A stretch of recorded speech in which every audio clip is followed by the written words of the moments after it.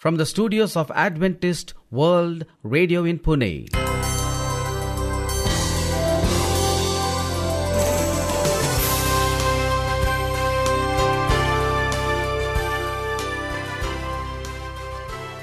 Hello and a very warm welcome to our International English Service. In our program today, we bring inspiring music, An interesting nature study. with more music coming in. We shall end our program with a message from God's Word. This is your host, Sharad, And I'm Maureen. and you're listening to Adventist World Radio, the voice of hope. Let's begin our program with a song.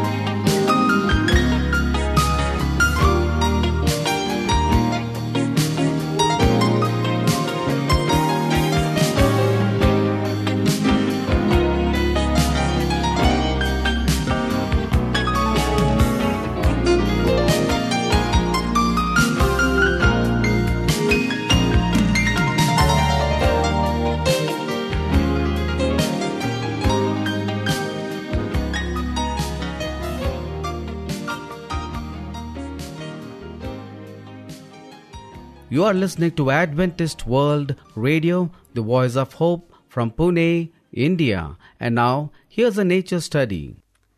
Dear friends, today we are going to learn about Nessie.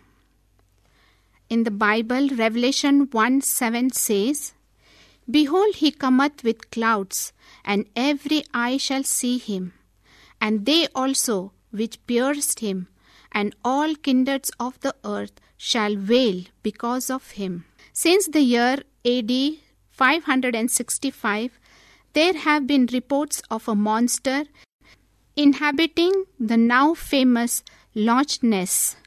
Loch means lake in Scottish. People have claimed to have seen this monster. They say it is about 30 feet long, and occasionally parts of it rise up out of the water. I have seen pictures of the monster, but they were not clear. This monster has been named Nessie. Nessie is supposed to be living in this lake, which is about 24 miles long and 1 mile wide. This lake is reported to be about 950 feet deep at the deepest point, which is directly offshore from the ruins of the castle. For many years, divers have gone down into the depths of this lake trying to find Nessie, but no one has seen it up close. This is the largest lake in terms of water volumes in Scotland. The waters are not only cold and deep, but dark. Below 50 feet, it is impossible to see more than a couple of feet in any direction. Divers have taken very large and powerful lights into the depths of the lake, only to come back without locating Nessie. There is a great amount of vegetation growing in the lake, and some biologists believe that gases released by decaying vegetation have brought some of it up to the surface, and people imagined it to be Nessie, the monster. No one has seen even this phenomenon for many years. We all know that Jesus is coming back to this earth one of these days. We don't know when he will return, only that he will. As people are keeping their eyes open for Nessie, we should keep our eyes open, watching for Jesus' return. The apostle writes that everyone will see him.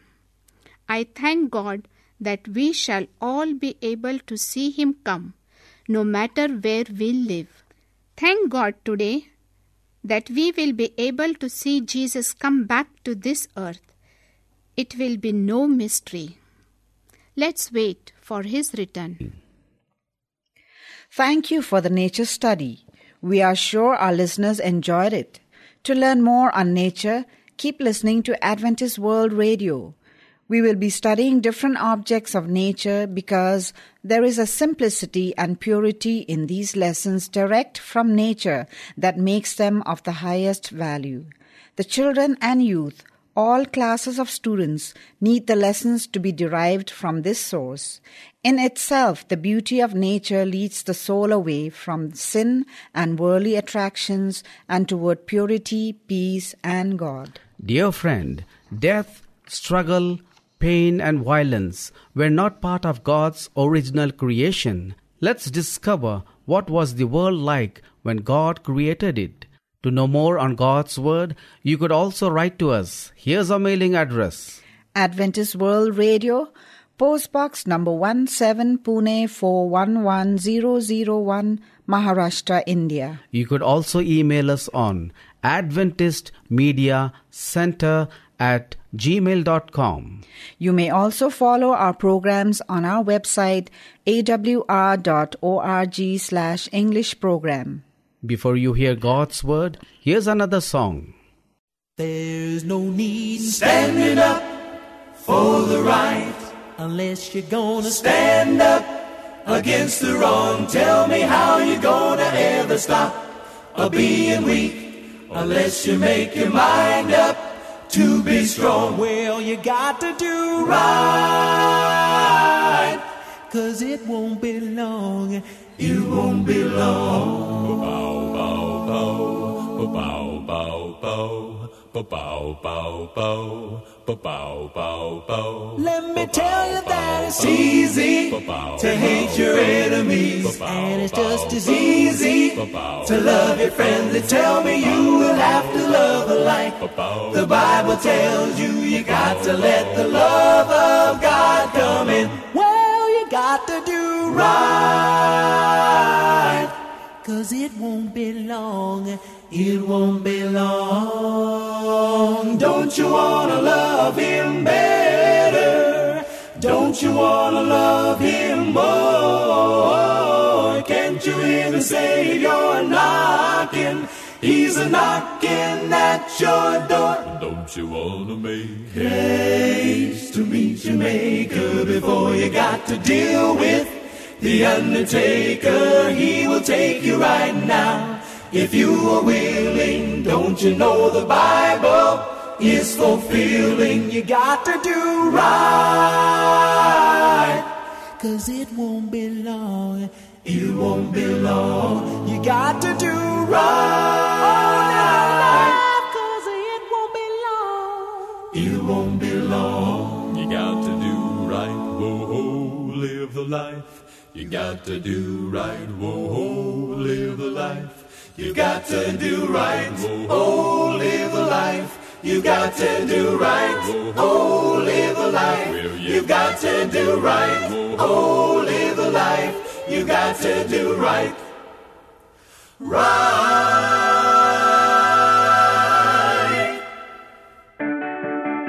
Are you seeking fulfillment for your life? Do you want freedom from fear? That's why we're here. Welcome to Jesus 101, introducing you to the real Jesus. And now, here's your host, Elizabeth Talbot, with Mike Tucker.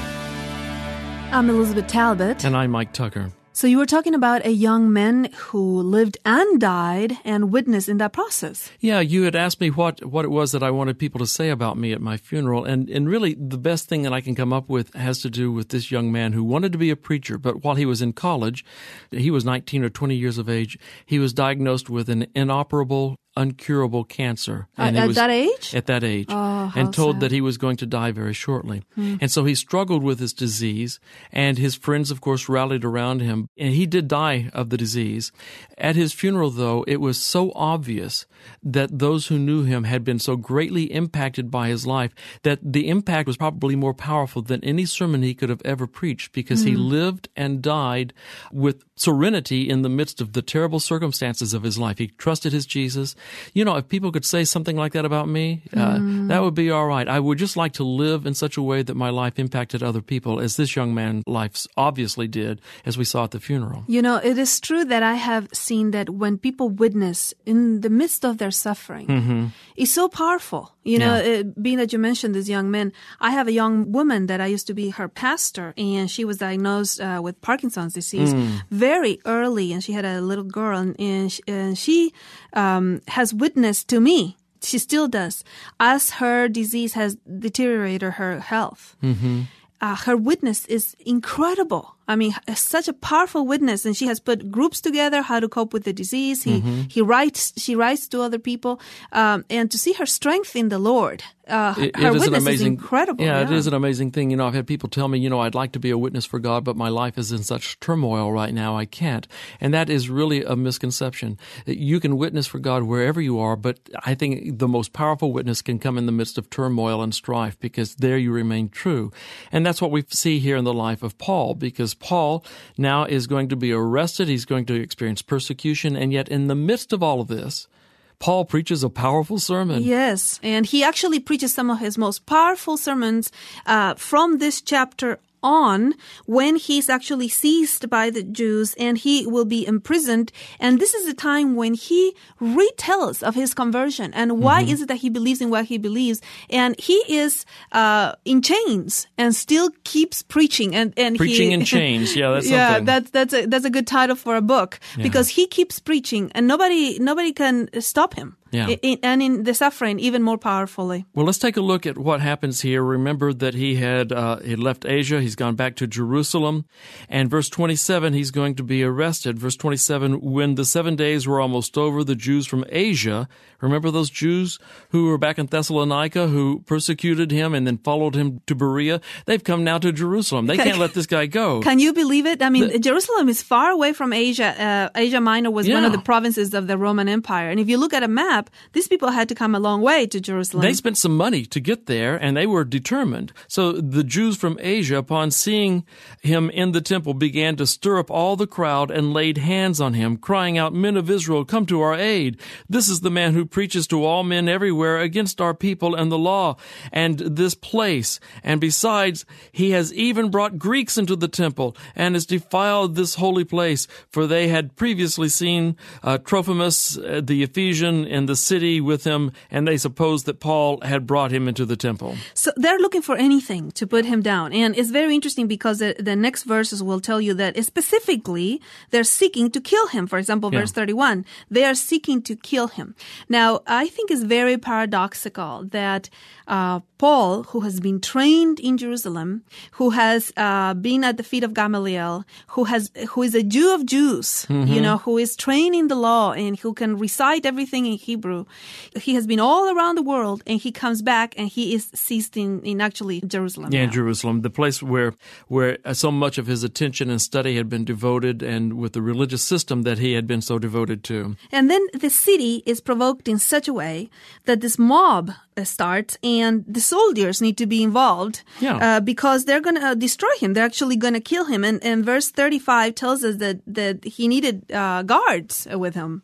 Yeah, when he got to the stairs, he was carried by the soldiers because of the violence of the mob. For the multitude of the people kept following them, shouting, "Away with him!" Yeah, they actually want to kill him. They want to tear him limb from limb right there. I'm reminded that this started over their concerns that he had defiled a religion or a holy place, a religious system. And so, of course, obviously, the way to take care of someone who is hurting your religion is to kill them and to put hands on them and tear them limb from limb. Isn't it something? This is the way absurdity of this is incredible. Yes, all holy wars have started like that. You don't believe like I do, so I have to kill you. And by the way, this is not limited to Jews. Christians do this. Muslims do this, you name it, across the board. Anyone is susceptible to this. You just think, I am so right that surely God must be on my side, so the end justifies the means. I can do this any way I want to. Yeah, I actually saw the news yesterday, and I couldn't believe it. A minister that is against the current president. Yeah. And the statement was, I hope he dies and goes to hell. Oh, man. And it was a religious minister, and I was like, Thank you so much for being a testimony to the power and the love and the grace of Christ. No matter what your political orientation is. I don't wish that on anyone. Oh, yes. Even on America's enemies, I don't wish that. I wish they would come to repentance and to know him. And I don't even know if this president needs that. That's not my issue. The point is that we need to represent Christ by dealing with issues in a representative way. To people, And when the people are crying out and the mob gets so violent, and they cry out, "Away with him, you got to kill him," it reminds me again of Luke's effort to show that Jesus' apostles are going through the same things that Jesus went about himself. I mean, remember that Jesus also is carried to the authorities. The soldiers have to intervene. They're the crying, mob, crucify him, crucify him. Yes, and actually, let's go there.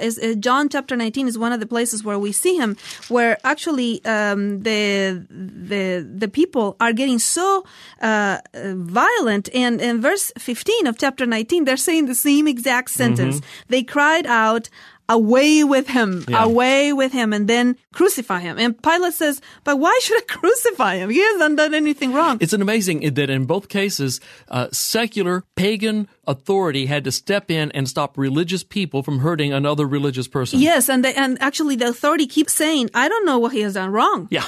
I mean, very interestingly, the same thing happens to Paul throughout these authorities. We'll see in a moment Felix and Festus and Agrippa, and they all say, "I don't know what he has done wrong." These people have become what Mark Twain referred to as a good man in the worst sense of the word.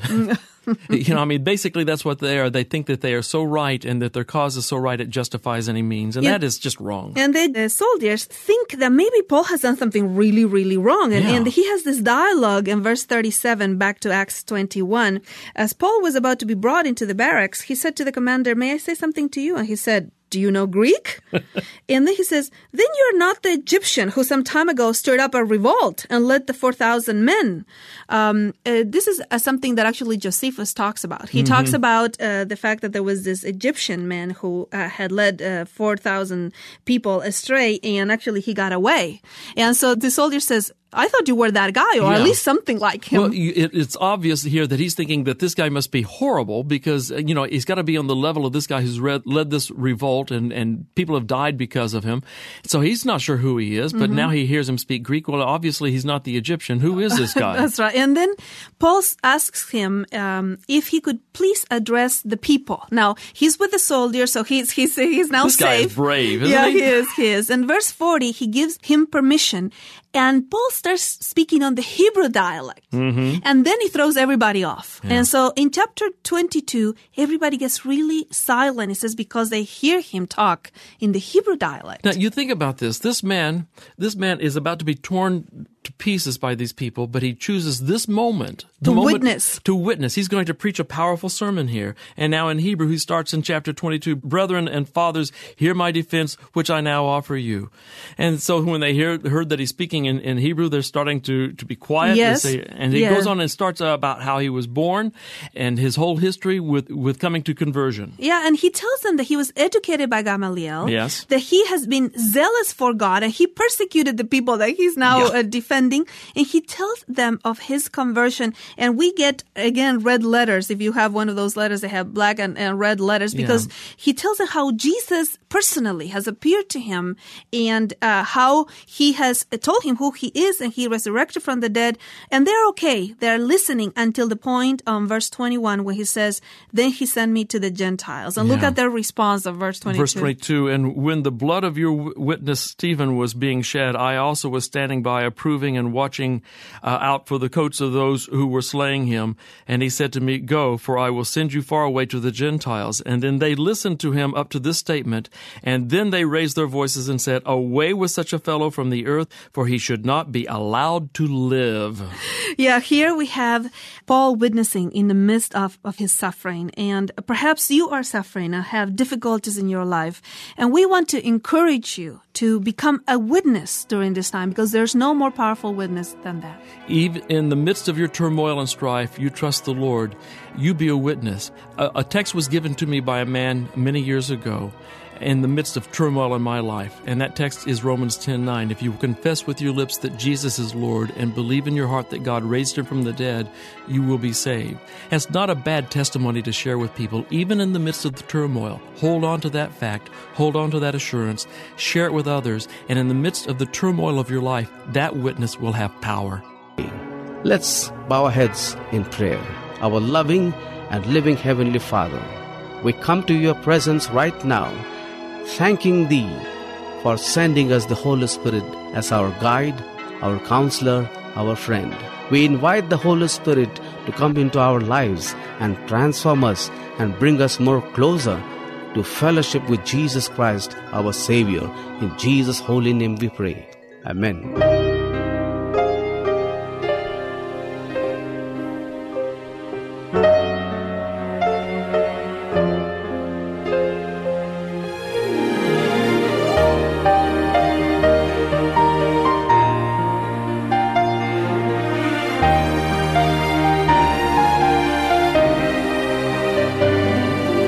Flee as a bird to your mountain, thou who art weary of sin. Go to the clear flowing fountain, where you may wash and be clean. Fly, for the winter is near thee. Call and the Savior will hear thee. He on his bosom will bear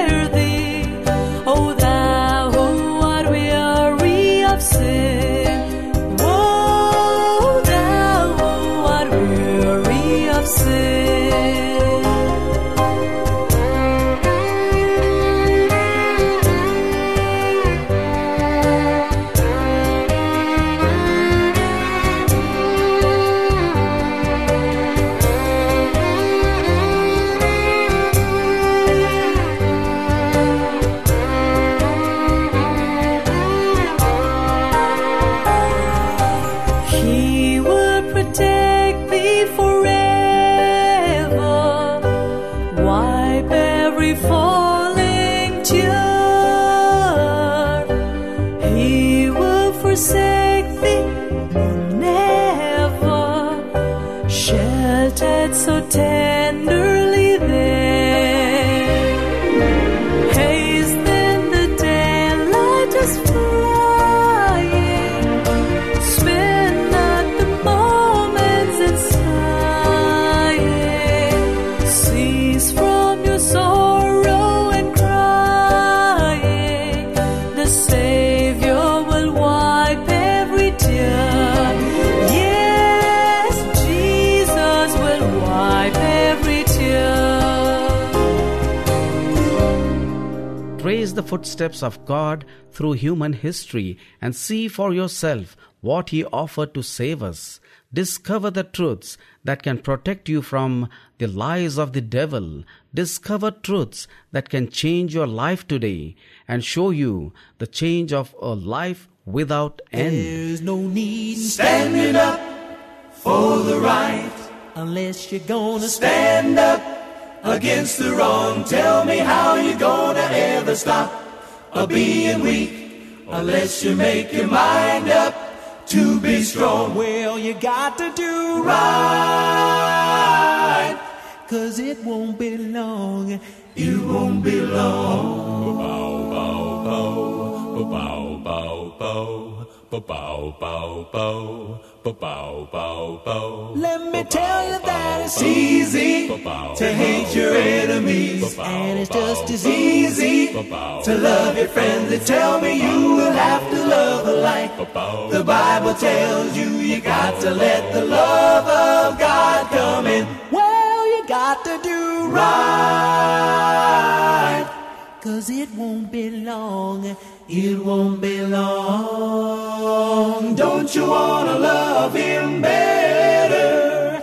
Don't you wanna love Him more? Can't you hear the Savior knocking? He's a knocking at your door. Don't you wanna make haste to meet your Maker before you got to deal with the undertaker? He will take you right now if you are willing. Don't you know the Bible is fulfilling? You got to do right. With this, we have almost come to the end of our program. To learn more on God's Word, we would love to receive your letters on Adventist World Radio, Post Box number 17, Pune 411001, Maharashtra, India. You could also email us on adventistmediacenter@gmail.com. We invite you to follow our programs also on our website. That's awr.org/English program. This is your host Sharad. And I'm Maureen signing off from Adventist World Radio. Do join us again along with your family and friends. Until we meet again via radio, we wish you goodbye. And God bless you.